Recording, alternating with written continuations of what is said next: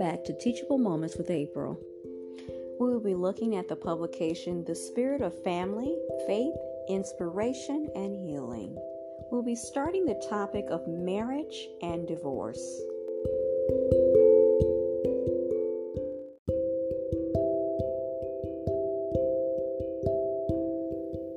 Marriage, Still I Do by Kathy Beasley. I remember the excitement of our engagement as though it was yesterday.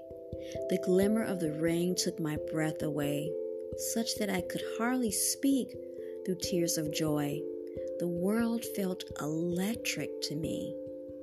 Our story is a simple one of soul meets soul. Introvert falls in love with an extrovert. The creative is intrigued by the intellectual, and the comedian finds solace in the entrepreneur's arms. Our spiritual practice have expanded to include integrity, laughter, listening, surprise, and friendship. We find harmony in the silence, truth in a stolen glance, and joy in a kitchen dance party. It has been a mere 956 days since our wedding in the presence of our family of choice. It was a memorable day filled with laughter, tears, joy, and a lot of really good music. It was also the day when my life and the living thereafter changed forever, because everything about July 22, 2018 was an answer to prayer and an anchor for my hopes and my dreams. I recognize as I sit here in the dim light of my office, gathering my thoughts, that marriage is more than rites, rituals, customs, and ceremonies.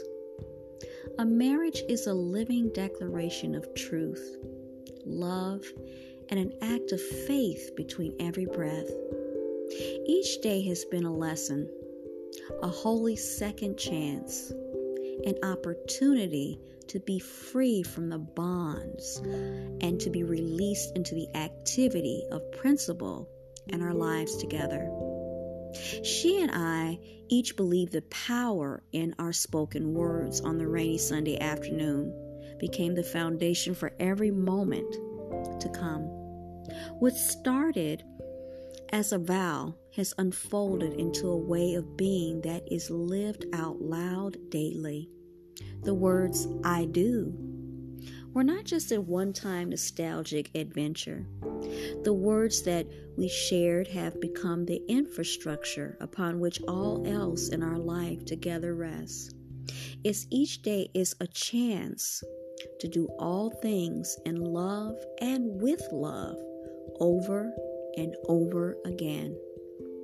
The marriage ceremony has taught us how to live in the words that we spoke and to allow them to comfort us and remind us always of our truth. Each day's journey has been a divine opportunity to heal, have and hold, and honor with all that we are in the presence of pure love. We live, move, and find our being in the activity of principle and what we say. We celebrate daily the divine doing and undoing of what matters most in each moment. The words of our quiet prayers brought us together, celebrated our union, and weave together our lives. The story for us is always to remember "I do" in the practice of living as we endeavor to be who we are, trust the power within us, and hold on to one another when the ground shifts beneath our feet. No matter what, still I do.